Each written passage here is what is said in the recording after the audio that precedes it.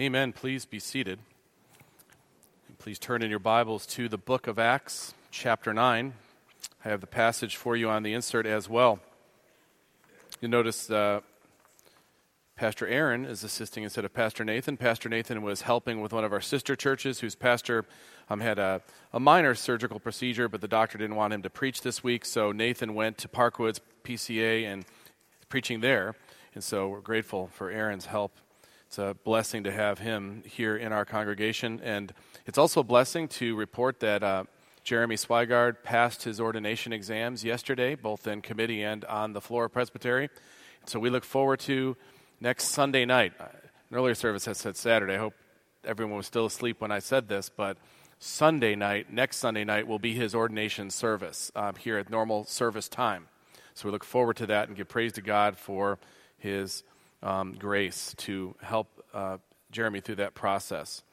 Today we come to Acts 9. This is the immediate aftermath to the conversion of Saul on the road. He meets Jesus, he's been given his sight, and now we come up to this important epic. In just a few verses, we have several years covered by the text in front of us.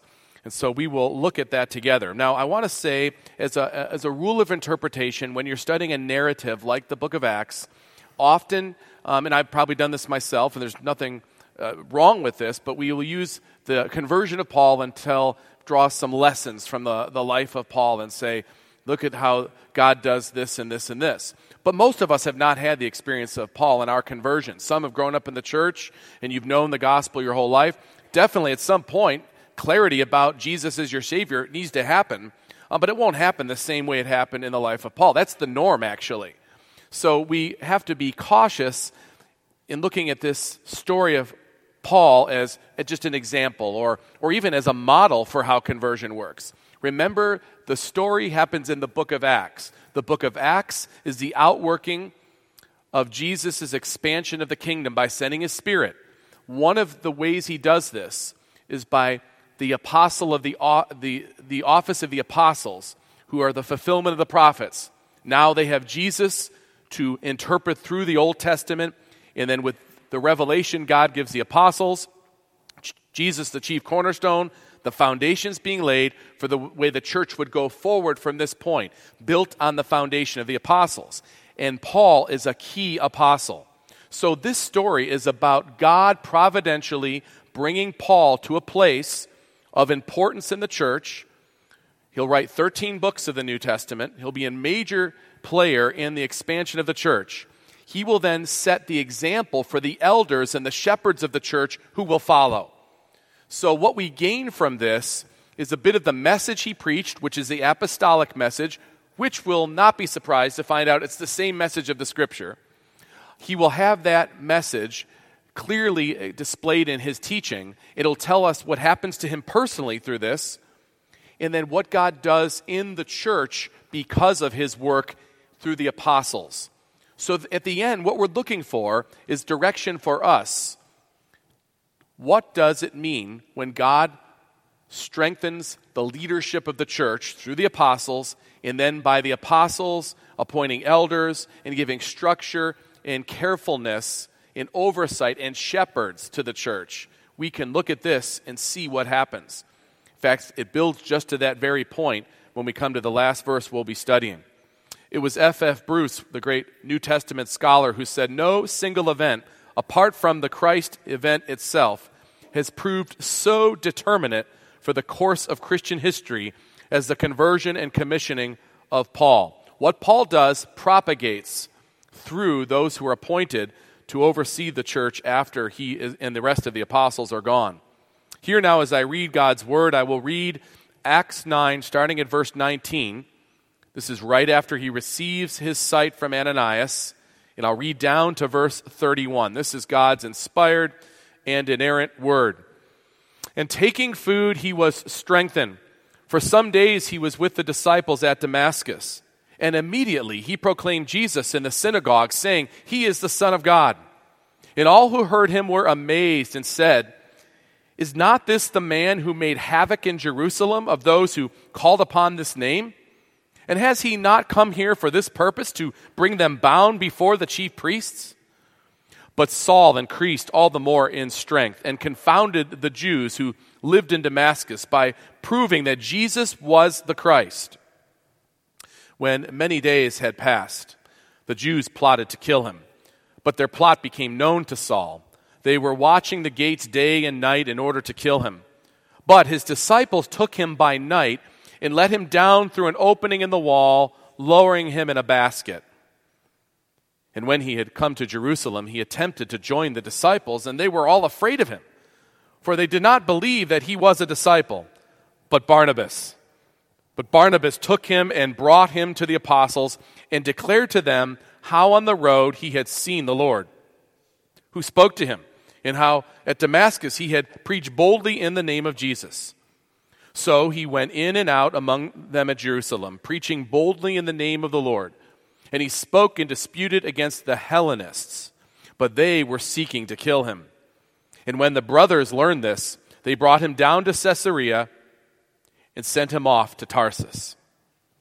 So, the church throughout all Judea and Galilee and Samaria had peace and was being built up, and walking in the fear of the Lord and in the comfort of the Holy Spirit, it multiplied. Please bow with me as I lead us in prayer. Father, we marvel at your works of providence that would call a man like Saul from being a wolf, a predator of the church, to being a shepherd, one who cared for the church and set an example for the shepherds to come. We are encouraged by your transforming work in him and the overall work of providence that would build the foundations for us today in the church. Please open the eyes of our hearts that we might understand your word and apply it to our lives. We need your Holy Spirit to grow in grace. So please fill us now that we might feast upon your word. Pray this in Jesus' name. Amen. So the story of Paul, as inspiring as it is, and it shows maybe a story many people could relate with if they had an abrupt conversion out of one thing to another. It really shows us God's powerful hand to appoint this man Saul to apostleship, to give us assurance that he would always uphold his church by providing it with leaders of an apostolic origin. I don't mean apostles today, but their ministry would be apostolic based on the apostolic message, which is the message of the fulfillment of the whole of Scripture through Christ. We have this clearly before us in the person of Saul. At the same time, it's worth looking at the particulars because it's an amazing story of God's providence. I referred to F.F. Bruce earlier. Here's what he said in addition. With astonishing suddenness, the persecutor of the church became the apostle of Jesus Christ. He was in mid-course as a zealot for the law, bent on checking a plague which threatened the life of Israel, when in his own words, he was apprehended by Christ Jesus and constrained to turn right round and become a champion of the cause which, up to that moment, he had been endeavoring to exterminate, dedicated henceforth to building up what he had been doing his best to demolish. The picture of Saul becoming Paul is an amazing one. It's a show of God's power. It's a show that no one can confront God's will and fend it off when God is going to do his work. And using Saul like this is certainly an example. Many years later, in fact, one of the things we'll learn from this passage is how long God takes to prepare his servants. We see Saul preaching immediately when he becomes a Christian, but what we don't see immediately is it's 14 years from the time he comes to Christ on the road to Damascus to the time that he goes on his first missionary journeys as an apostle. Just a few verses, this huge span of time. And after some years, Paul, reflective, of course, by the ministry of the Holy Spirit, writes to the Colossians something that was very personal to him. And he writes it to us as the people of God. In Colossians, Paul wrote, He, God, has delivered us from the domain of darkness and transferred us to the kingdom of his beloved Son, in whom we have redemption, the forgiveness of sins. Many of the epistles reflect on our conversions or our transference from the kingdom of darkness to the kingdom of light, this supernatural work that God does. And the study of the life of Paul really emphasizes how personal this transfer is. So when we come to the epistles and read it, he's writing from a place of personal experience. all guided by the Holy Spirit to be Scripture. But make no mistake, the Spirit of God uses what he has put the person through as part of what is expressed to us when we read God's Word. As we approach these verses in Acts, let's first remember the domain of darkness that Saul comes from to best appreciate what God is doing here. You remember the person of Saul before he came to know Christ, before he met Christ. We see a bit of it in the book of Acts. In chapter 7, after the stoning of Stephen, it says, they cast him out of the city and stoned him, and the witnesses laid down their garments at the feet of a young man named Saul. So Saul, who is even known then, was there watching the cloaks as people got loose so they could throw rocks to murder Stephen. And there was Saul watching their coats so no one would steal them, so they could be fully limber and ready to kill Stephen. Then in chapter 8 of the book of Acts, Saul approved of his execution. The brutality of what he watched in the stoning, he approved of that execution. Devout men, it says in Acts 8, buried Stephen and made great lamentation over him. But Saul was ravaging the church. He was not moved by their lamentations. He was not moved by the brutality of what he saw. He was not moved by Stephen's face showing like an angel. Instead, he was ravaging the church. That's the word that's used for a predator. That's what a wolf does. And that's who he was. He was a wolf, ravaging the church, entering house after house. This isn't just waiting for them to come out and then busting them. It's going into their houses and ravaging. He dragged off men and women and committed them to prison. Saul wasn't just a rank and file enemy of God. He was a predator against the people of God and the people of Christ in particular. He thought he was actually on God's side when he was fighting against his Christ. In Acts chapter 9, the first two verses that we saw in the last sermon, but Saul, breathing threats and murder against the disciples of the Lord, went to the high priest, asked for letters of the synagogues, so that if he found any belonging to the way, men or women, he might bring them bound to Jerusalem. He wanted to set a trap to go into the synagogues, wait for people who had been converted to Christianity, and he'd arrest them there.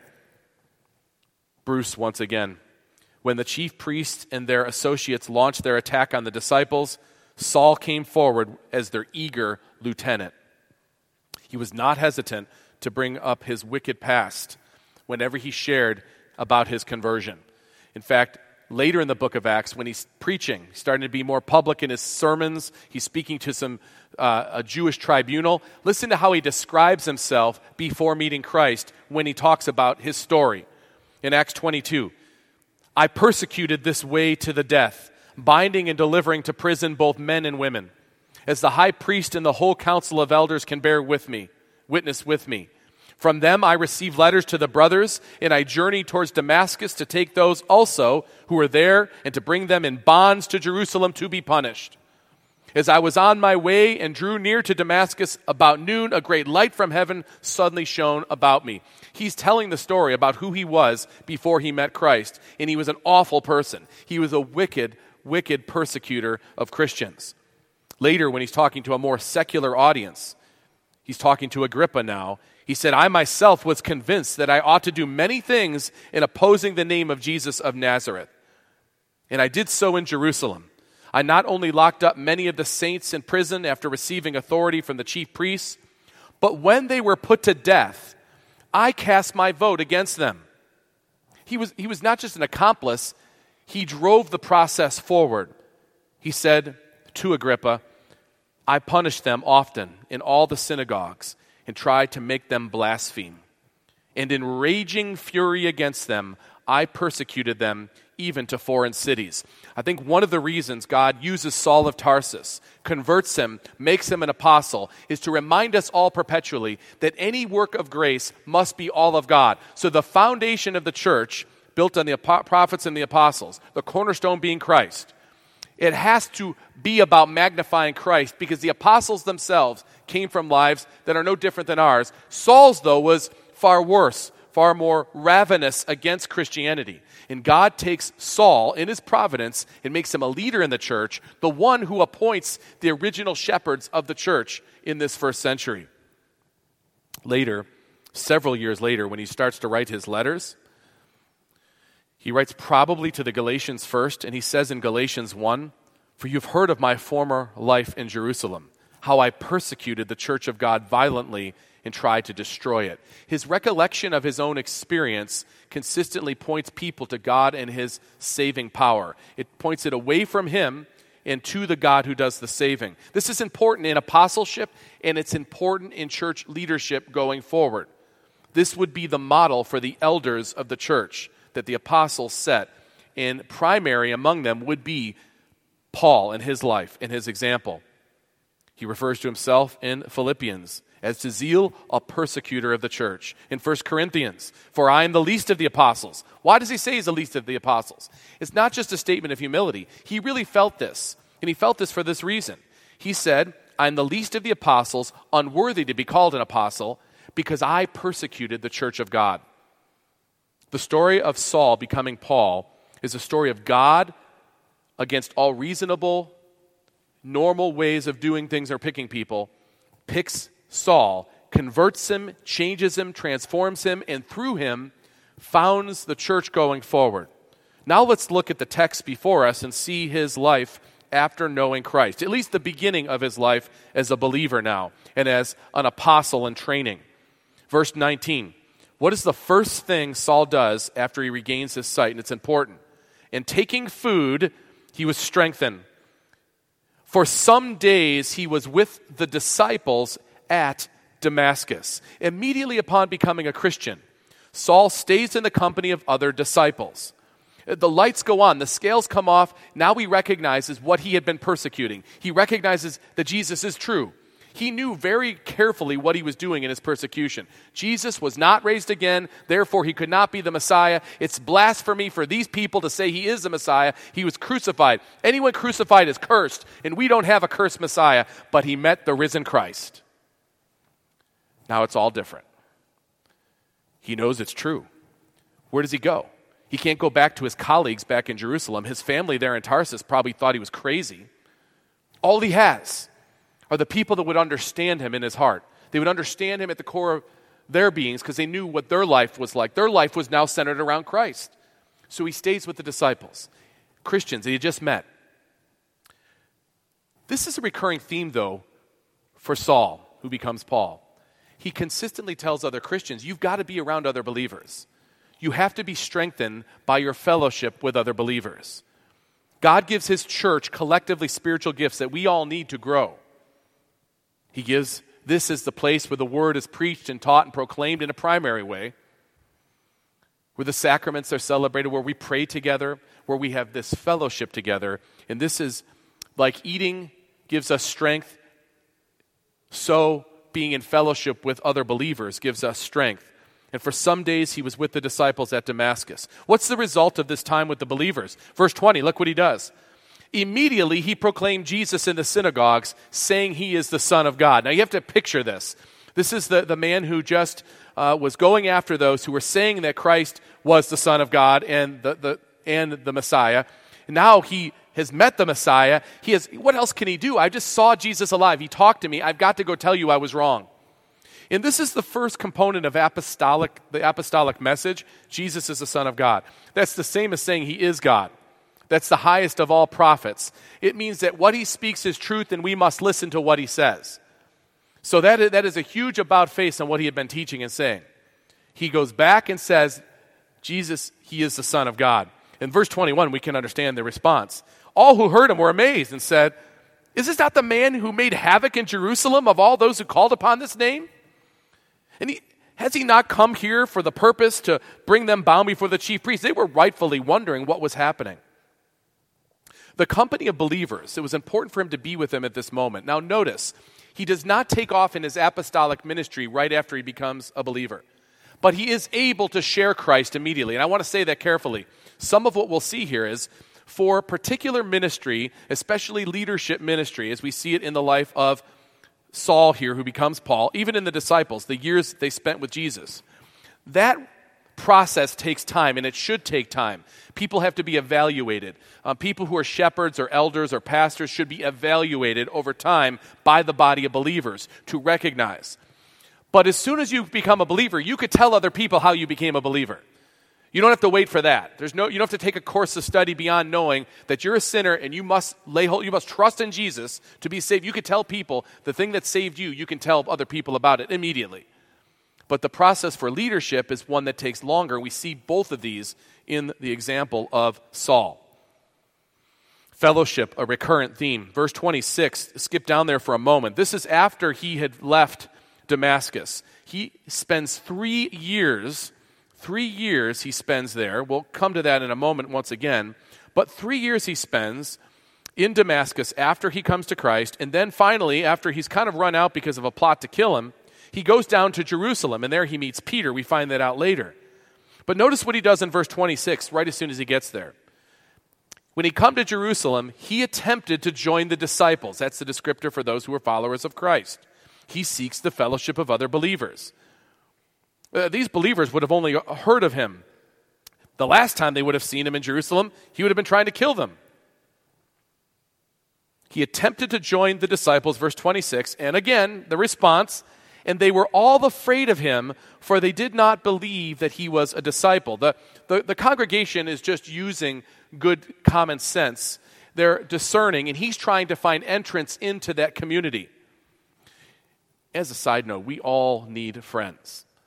We all need people to advocate for us, informally and formally, and we see that in the life of Saul. Remember, Ananias was told by God to go pray for Saul, lay hands on him so he would see again. Saul needed that friend because he had just met the Christ. None of his old friends would be his friends any longer. Who would be his friend? And Ananias is that friend. Now he comes to Jerusalem. He tries to enter the body of believers. They don't know him. And God sends Barnabas. This begins a lifelong ministry relationship, a brotherhood, one of the strongest and most important in the history of the church. Verse 27, but Barnabas took him and brought him to the apostles and declared to them how on the road he had seen the Lord who spoke to him and how at Damascus he had preached boldly in the name of Jesus. As a result of knowing Christ, Saul had an immediate connection with Christians. He knew this because knowing Christ changed the center of his life. Before, he was pursuing self and his own promotion. Now it was all about Christ, and his world was confused.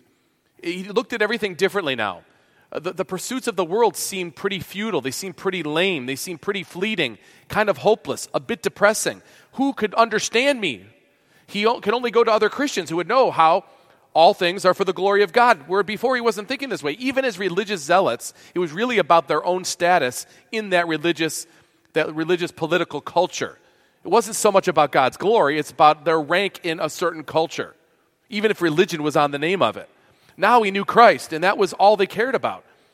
The Christ in him, the hope of glory. I want other people to know, who do I go to? He goes to believers. And the believers rightfully ask some questions. Aren't you Saul?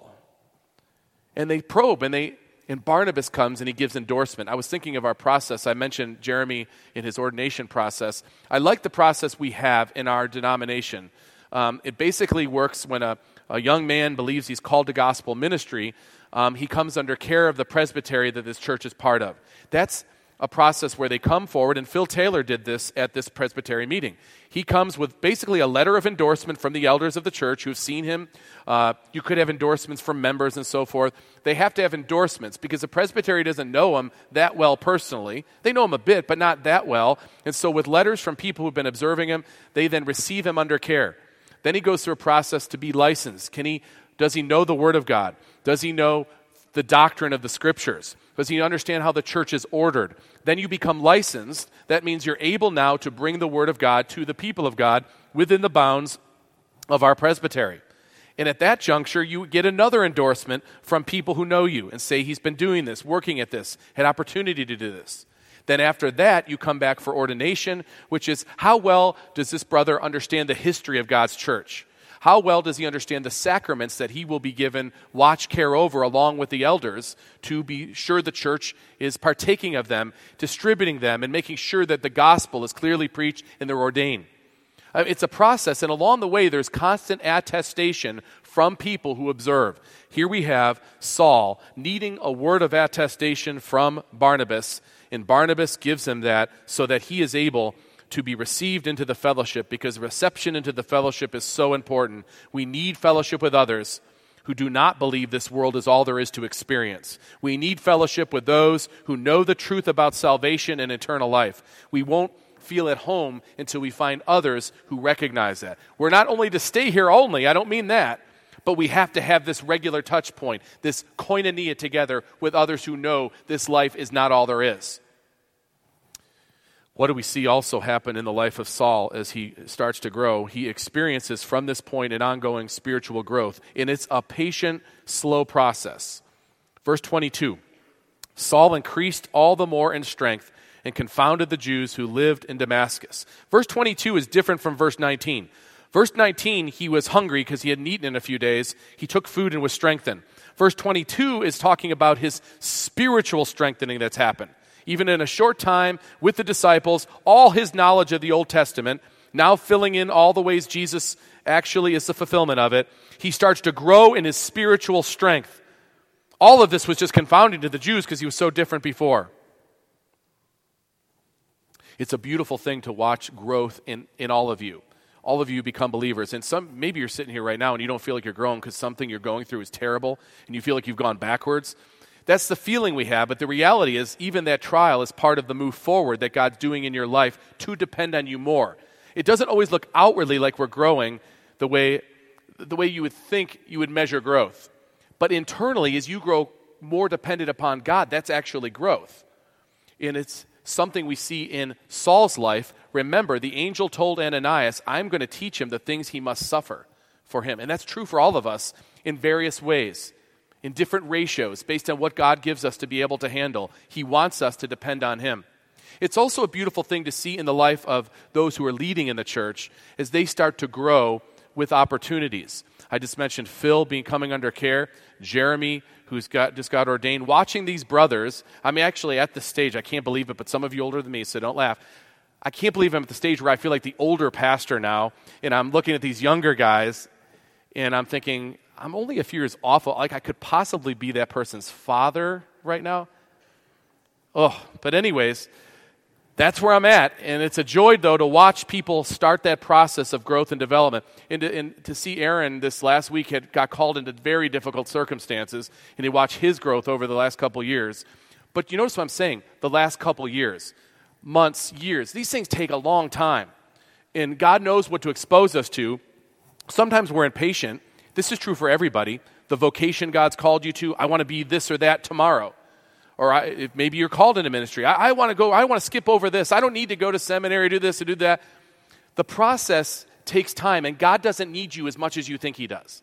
He's not worried if you don't get on the field right away or don't get that particular job. That does not concern him. In fact, he might on purpose be stretching it out for you so you depend more on him and not your own abilities. And we see this played out in the life of Saul. Here's a man who was ready to go, you'd think.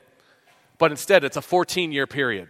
You know, later when he's writing to the Ephesians, think of it through the lens that I've just kind of painted a bit. He's talking about the importance of spiritual growth and how that's what he wants to see in the life of those that he ministers to. He knew it because he experienced it.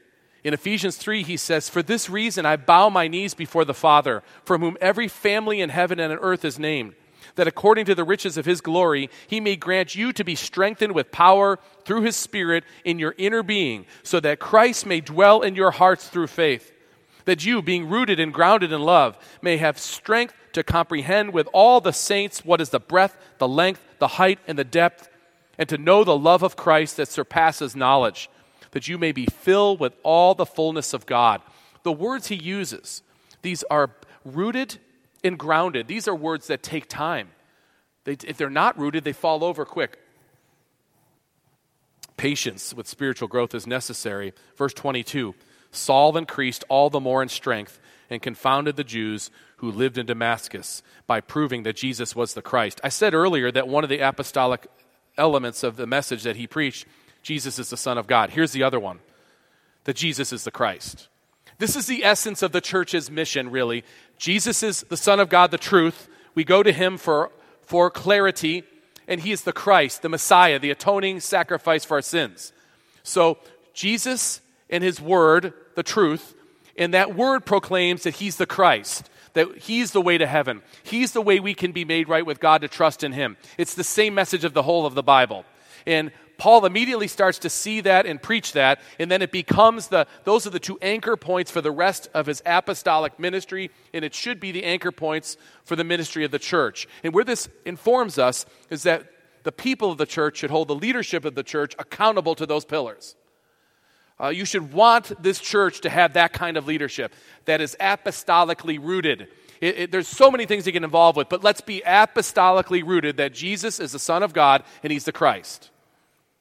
And Paul gives us this example. That's what he goes forward doing. He doesn't solve all the world's problems, all the injustices, all the difficulties. He can't. But he can bring the world the gospel. And that's what it needs, and that's what the church must do at any cost. And we don't have any excuse to say that the circumstances are so tough we can't do it. Read the litany of stuff that Saul went through on his way to becoming Paul, and then after being Paul. He would have gotten killed if it weren't for the brethren consistently bailing him out. We'll see that. Notice something that it says in the passage that bolsters this idea. When many days had passed, verse 23, the Jews plotted to kill him. When many days had passed. Now, we only know how long this is because when he writes to the Galatians, he says, I did not immediately consult with anyone, nor did I go up to Jerusalem. He's talking about right after he came to Christ.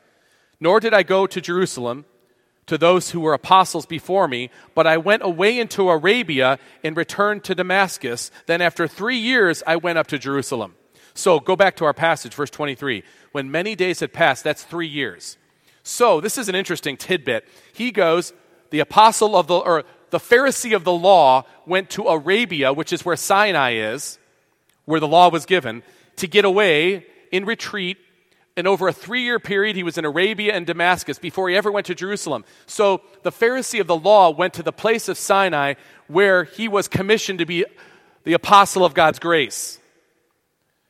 And he comes back ready after 3 years. Some scholars say maybe it was the 3 years that the other disciples had with Jesus that Paul did not have. He was getting it there through the revelations that were special from Christ and his preparation, his reinterpretation of his scholarship, the Old Testament now through the lens of Christ. Whatever the case, 3 years later, then he goes finally to Jerusalem. But notice what happens when he goes to Jerusalem. Look down at verse 30. When the brothers learned this, when they found out that there was another plot to kill him, the Hellenists this time, they brought him down to Caesarea and sent him off to Tarsus. So the same guy that drove the Christians out of Jerusalem comes back to Jerusalem, and he gets driven out of Jerusalem. He's one of them now. And he goes away, and we know through when the books were written, when the missionary journey started, 10 years he goes away from Jerusalem. He's in Antioch. He still has contact with disciples, but we hear nothing of what really happens, not in any mission sense yet. He's teaching, no doubt, where he is. He's learning, but it's 14 years from the time he comes to Christ and from the time that we come to the passage in Acts 11. Acts 11 is when we come back to Saul. Barnabas went to Tarsus to look for Saul. And when he had found him, he brought him to Antioch. For a whole year they met with the church and taught a great many people. And in Antioch the disciples were first called Christians.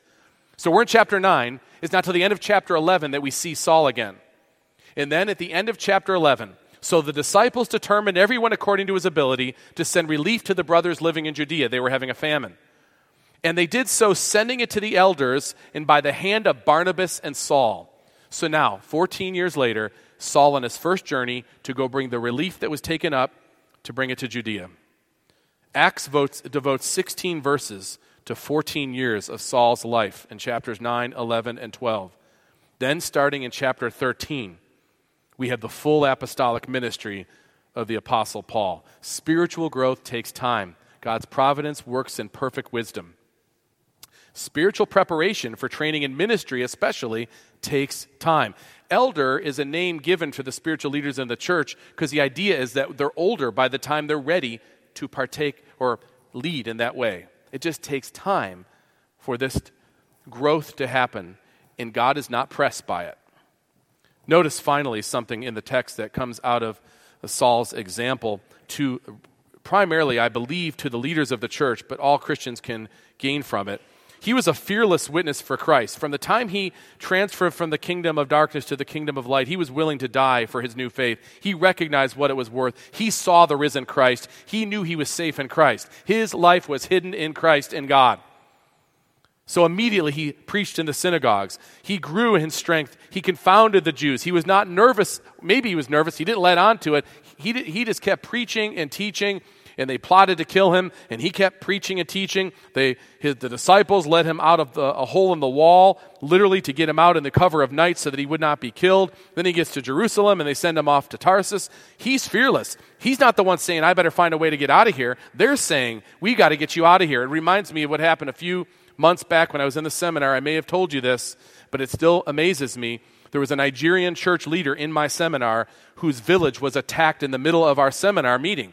He's in Kansas City. His church is in Nigeria. They were sending him off because it was a lofty thing for him to get more education and come back and educate the church in Nigeria.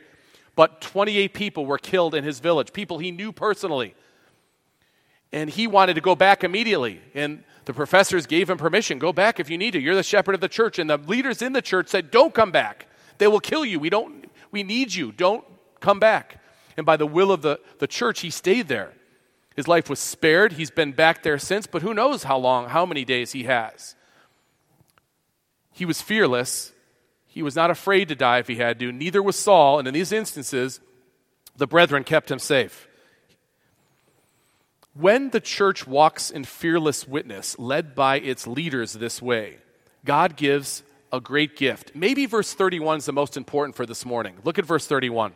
This is the effect of what God had done before them through Saul becoming Paul. Not yet Paul, but still Saul. We know him as Paul. Them witnessing what God was doing, brings us to verse 31. So, in light of this transformation you see in Saul, you see the fearless, bold witness for Christ. So the church throughout all Judea and Galilee and Samaria had peace and was being built up and walking in the fear of the Lord and in the comfort of the Holy Spirit and multiplied. This is no longer the church that ran away from Jerusalem when they were being persecuted. Now, its leaders were standing firm, saying, we're willing to die for this message of the gospel if we have to. I mean, they weren't being unwise about it, but they were willing to do it. When that fearlessness is on display by the leaders of the church, the apostles first, and then the elders should be this way too. When they're this way, then the people of the church, they realize this message really is true. It's strengthening normally weak people into something stronger because of Christ. It makes us not worry about what the world thinks, but rather we care more about what God thinks. So the world may crush us, but God is who we're concerned with. And we are at peace with each other because we know the essence of the gospel is what gives us unity. We're not fighting and squabbling over silly things, really. We're too on mission to be worried about those things. We're in unity. We have peace together. And notice what it says, walking in the fear of the Lord. What that means is, it's a good thing.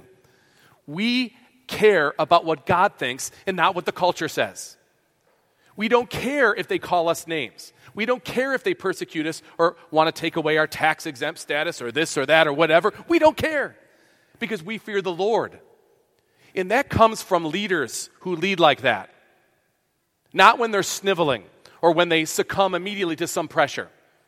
And we see it immediately with Saul, who had everything to lose, but he becomes the model. He's the model because he says, imitate me as I imitate Christ. Follow me as I follow Christ. And he doesn't just say it to the elders of the church. He says it to everybody. Peace in the church. There was a unity that had come through the boldness of the message that was displayed. The church was built up, it says in verse 31. It was strengthened even though it was oppressed from outside. The people of the church were walking in the fear of the Lord. They cared more about God's opinion than the world's. And in all of this, the Spirit of God gave a comfort, gave a deep-seated recognition that God is in control and we're okay. And what happened? It multiplied. God actually grew the church in this instance. It's not always how it happens. But in this instance, he grew the church as people looked at it and saw how different it was. The strengthening of Saul is the story of God strengthening his church and founding his church. Some years later, Saul wrote to a church leader in Ephesus. Several of the books that are in the New Testament from Saul, who became Paul, are letters to pastors and churches. One is Timothy. It's one of his most famous. Timothy was he wasn't terribly young, but he was younger than Paul was. And he encouraged him while he's pastored with other elders in Ephesus. And he said, I charge you, Timothy, in the presence of God and of Christ Jesus, who is the judge of the living and the dead. And by his appearing in his kingdom, preach the word, be ready in season and out of season, reprove, rebuke, and exhort with complete patience and teaching. For the time is coming when people will not endure sound teaching, but having itching ears, they will accumulate for themselves teachers to suit their own passions. And they will turn away from listening to the truth and wander off into myths.